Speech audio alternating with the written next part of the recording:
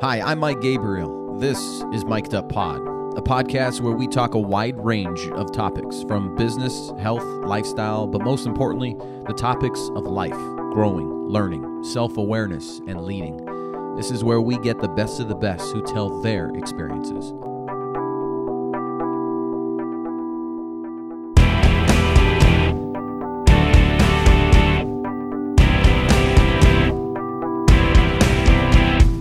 On episode 36, I bring in a friend who is quite the historian, as he is all over this most current conflict between Azerbaijan and Armenia.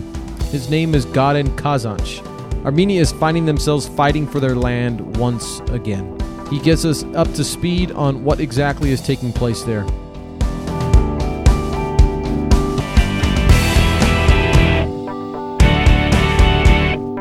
I got to tell you, man, back in high school, history wasn't really my favorite subject, so I got you on here for all that stuff. Thank you, bro. For those who are listening who aren't familiar with the history between Armenia and Turkey, the genocide happened in 1915, but things were starting to kind of happen prior to that, right? Yeah, there was brewing from, let's just say, 1850s onwards. That's when a lot of conflict between Armenians and Turks started happening in the Ottoman Empire, culminating into what we know as the Hamidian massacres in the 1890s, which some people estimate 300,000 people died then. And that was even before the genocide, so yeah. So then in 1915, Turkey invades Armenia and kills 1.5 million Armenians, right? Armenia was part of the Ottoman Empire at that time, so it's not necessarily invading. Armenians were Ottoman citizens, and then they just, depopulated the Armenians there. They sent them on a death march into the deserts, and yeah, it's estimated that 1.5 million people died due to the genocide. Fast forward to 2020 now, the same thing is kind of happening. Like I guess in mid-July there was would you call it a conflict between the two? Well, in general, it's a conflict. Like the Karabakh conflict has been a conflict for decades, if not centuries. So yes, it was a conflict. But what happened in mid-July was rather like an overt type of action by the Azeris along the Armenian and Azerbaijani border, not the Karabakh border, but the Armenian and Azerbaijan border. And I must emphasize that Karabakh and Armenia are technically two different political entities. So, yeah, that conflict now spurred this conflict that we're in right now, that we find ourselves in a couple of months later. Where is this happening exactly? This is happening in Karabakh. What we're seeing right now, most of the fighting you're seeing right now is along the line of contact, is what they call it. And the line of contact is when all of the Azeri troops are lined up face to face with the Armenian, actually Karabakhi troops within the Karabakh's territory. And how far is this from the capital of Armenia, Yerevan? When I went in 2006, it was like a 7-hour bus ride. Do you think they would invade into Yerevan? I doubt that. As of now, I highly doubt that. For one, remember that Armenia has like security alliance agreements with its bigger neighbors like Russia. There's this security agreement called the CSTO, and that was signed in 1992. And it's basically Russia's form of NATO, where they incorporate different countries, and if anything goes wrong with those countries, they could just say, hey, I need security assistance, and they will help. As to how much Russia is going to abide by that agreement, I don't know. But in some ways, at least, is a deterrence for Azerbaijan to invade Armenia. So if you were there in Yerevan right now visiting, would you feel safe? I wouldn't feel safe, no. You would not? No. Well, able-bodied men from the ages of 18 to 55 all have to report to the military registry. Wow. Basically, if you're a citizen of the country and you're a male up until the age of 55, you have to report to your local military bureau to assess your capabilities, because there's different levels of soldiers, right? There's soldiers that never served, there's soldiers that have served, there's soldiers that have some sort of expertise. So they assess that and then see if you're ready for combat. You say if you're a citizen of the country, you live in the United States of America, but you have dual citizenship, and that is in Armenia as well, right? Yeah. So if you were there, would that then be considered that you'd have to go in and report and fight for the country? Yeah, again, I doubt that would be a consideration for me. I doubt they would even consider me to fight. Right now, they're prioritizing. But yes, I would probably have to maybe even register to a military office. Is that the reason why you personally wouldn't feel safe? Me personally, yes, but also just the general environment for anyone over there, because right now it's martial law too. Mm-hmm. So basically the military has been given extraordinary powers within the country to conduct its affairs. And flights are being canceled left and right. You have a war going on the other, like not too far away from you. In general, the environment just doesn't feel like a normal, safe environment, I would say. Hopefully this won't last forever. So why is this happening now? Is this purely for land again? I mean, yes, it's for land. So Azerbaijan, the thing with Karabakh is it's not a recognized territory. So neither has Armenia even recognized it, because there is, I don't know why, actually. I mean, there are reasons, but no one could pinpoint us to one reason. But no country in the world has recognized Karabakh as its own independent country. So what Azerbaijan is doing in through their own justification is restoring their territory, because they believe since Karabakh is not a recognized state, they're illegally occupying the country. That's how they view the scenario. And their whole legal rationale is that, yes, we need to take out this entity within our country and restore our territorial integrity. So there's that. But this conflict has been ongoing in its current state for decades now. There's been various ceasefire violations along the line of contact. A lot of Armenian soldiers have been sniped for no good reason, other than them treating Azeris treating these young soldiers as target practice and etc. And ideologically, these countries are very, very different. Azerbaijan is like a proto-fascist state. This country has been ruled by one family for more than 2 decades now, and this family has been increasingly being more and more authoritarian. It's been increasingly hostile towards its neighbors, including Armenia. And at the same time, there's another thing going on, and that is that the economy has been pretty much plummeting in Azerbaijan, because it's an export-based economy, and it exports oil, and the price of oil has been going down. For years, even when the genocide happened, for years, the Turks wouldn't admit that it happened. But when Erdogan comes out and says that he's going to basically finish what was started, he's kind of admitting that it happened, right? Yeah, they tend to have some Freudian slips sometimes like that. But what Erdogan has his own aspirations, right? He's thinking in grandiose terms, as in, I want to establish a neo-Ottoman empire and etc. He wants to establish networks in the Balkans. He wants to have a foothold in Libya, a foothold in Syria, a foothold in the Mediterranean, a foothold in the Caucasus. The man's expanding his influence unchecked, and Armenians are in the way of that, right? So this is the same story that's been repeating throughout history.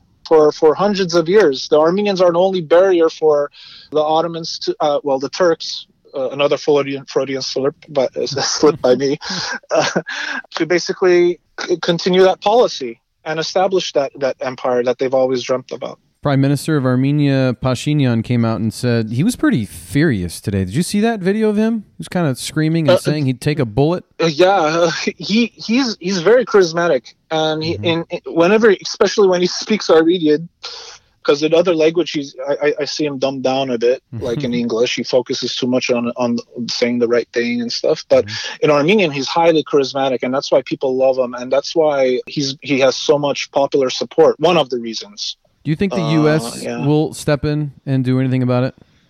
No. Trump straight up said Erdogan's a good guy. Trump has a tower in Baku. There's a Trump Tower in Baku. And there was a rather vague statement that Trump made on the podium. I believe it was yesterday or 2 days ago. He was like, we're looking into it strongly. And then he goes about says, "Oh, we have many friends in the region." And then he says, "And we're working to solve the matter." And what I asked myself, what the interesting part about that was that he says we have many friends in the region. We have to ask ourselves, which friends is he talking about? Because this guy talks with Erdogan at least twice a week, praises him, says he's a good guy, and I think, if anything, Erdogan has manipulated him to such a degree that Trump totally disregards the conflict. This is the same trick that Erdogan pulled off on Trump when it came to Syria. But yeah, I digress. But yeah, I don't see the United States stepping in anytime soon now. Why do you think this is happening now? Is it a bigger issue now that we're paying attention to it, or has this been happening for a while? There's so many variables. Obviously, this has been happening for a while, but Azerbaijan has. So back to Azerbaijan and how it solves it looks at its affairs internally.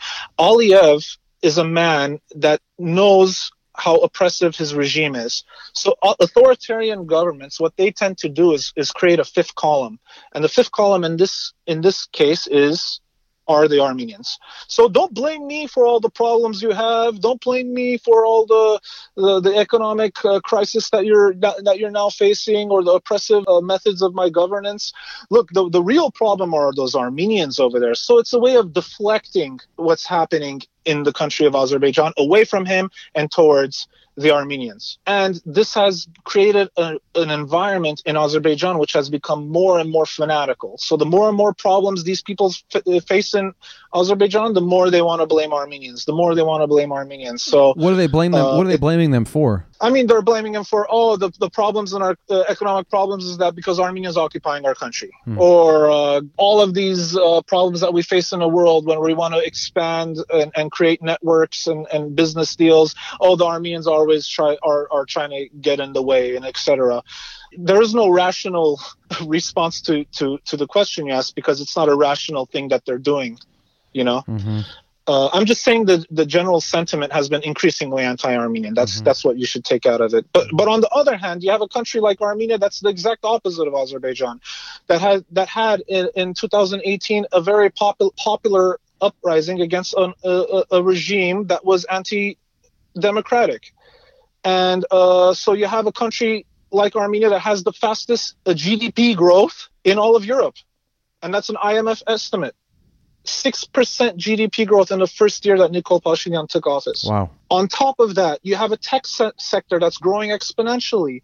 You have Freedom House saying that Armenia is becoming way more democratic. You have all of these things that are going in Armenia's favor. Oh, by the way, something important too is that the military budget of Armenia has increased by a substantial margin, because all of the corruption tackling that Nikol Pashinyan and his government did ultimately allowed more revenue coming into the coffers of the state. Okay? So all that revenue money is going into the military budget. Armenia's military is becoming more and more stronger. And they're even producing Kalashnikov rifles.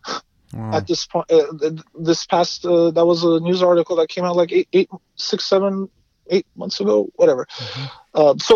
So this is like the clash is kind of inevitable in that sense, because on one hand you have a country that's losing its power, and on the other one gaining its power, and so Azerbaijan sees this as a kind of threat to the status quo. You know, they say everything comes to an end, but I feel like this is going to be around for generations to come. Yeah, it's possible. Yeah. It's possible. I mean, there are some types of solutions that are on the table, sometimes of proposals that are on the table. For example, international peacekeepers would be very, very helpful to monitor the front lines so that there's no issue regarding ceasefire violations and etc. What about Russia, Garin? They got to step in, right, if it comes down to that? So that's where things get interesting, because Russia is legally binded to Armenia when it comes to that CSTO deal, mm-hmm. the security alliance deal. But Russia is not legally binding to Karabakh. It doesn't even recognize Karabakh. You can't have you can't protect an entity you don't even recognize, or you know.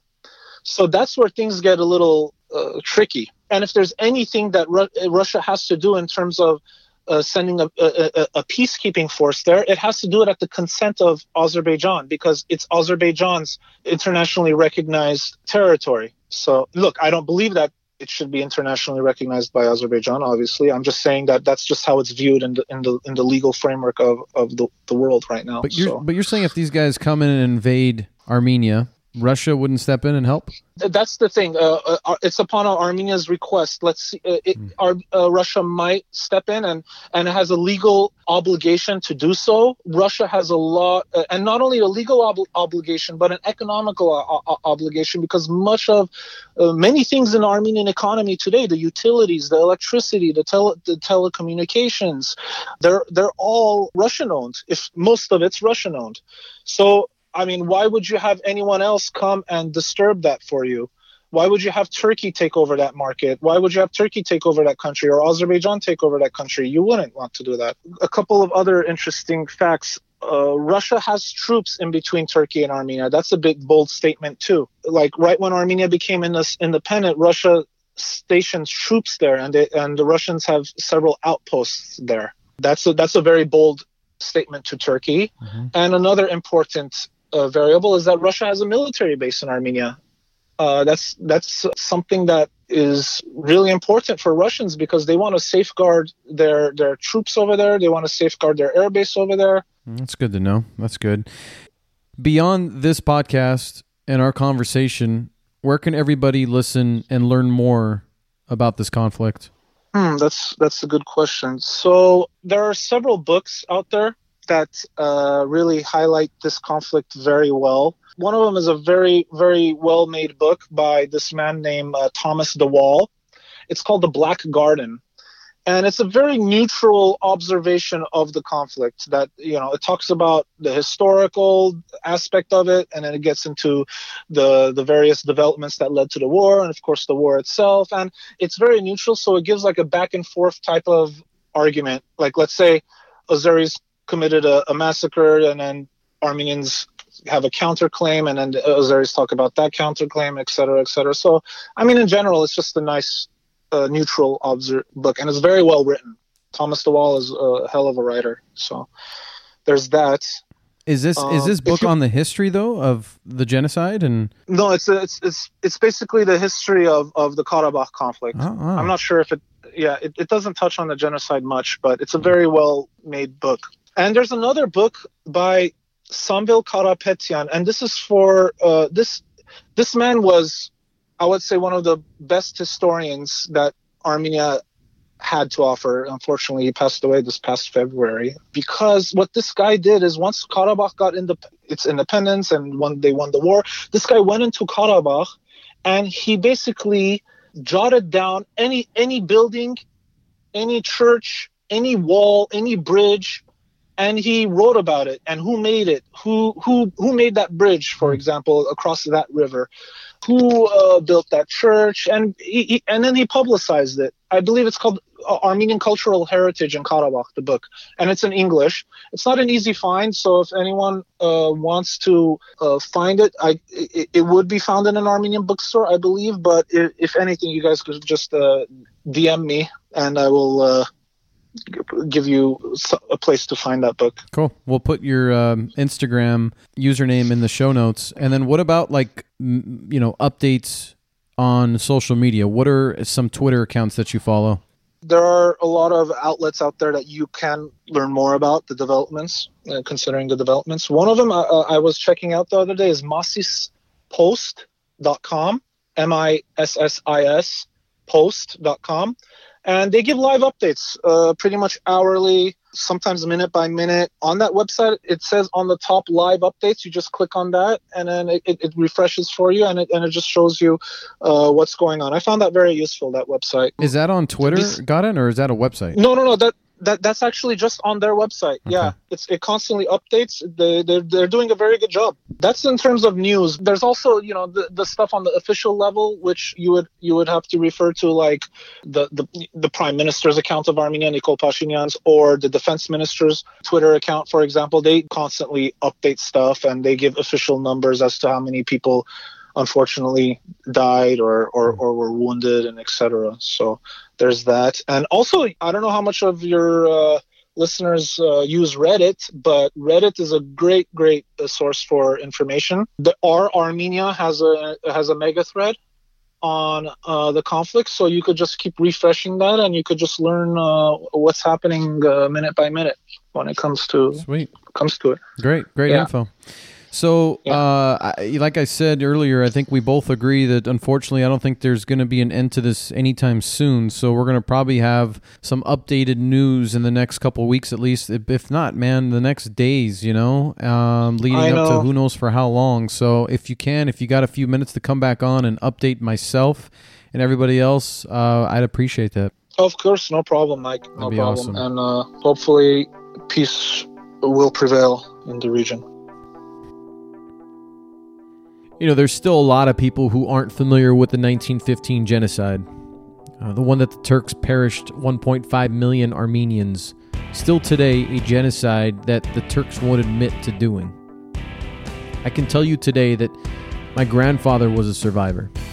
He was just a child who fled from his family. His parents told him and his siblings to separate in hopes they'd see each other again. They didn't. My grandfather lived till he was 96 years old. He lived to tell the story. There's recordings of him and several hundreds of others who lived to tell their story. That generation was tough, man. They were strong. They just don't make them like that anymore. In 2004, I was headed back from a Kings game. I was down the street from my house. The police were around a man on the ground. It was my grandfather. He was hit by a car. How I knew it was him, I saw his hat laying on the ground.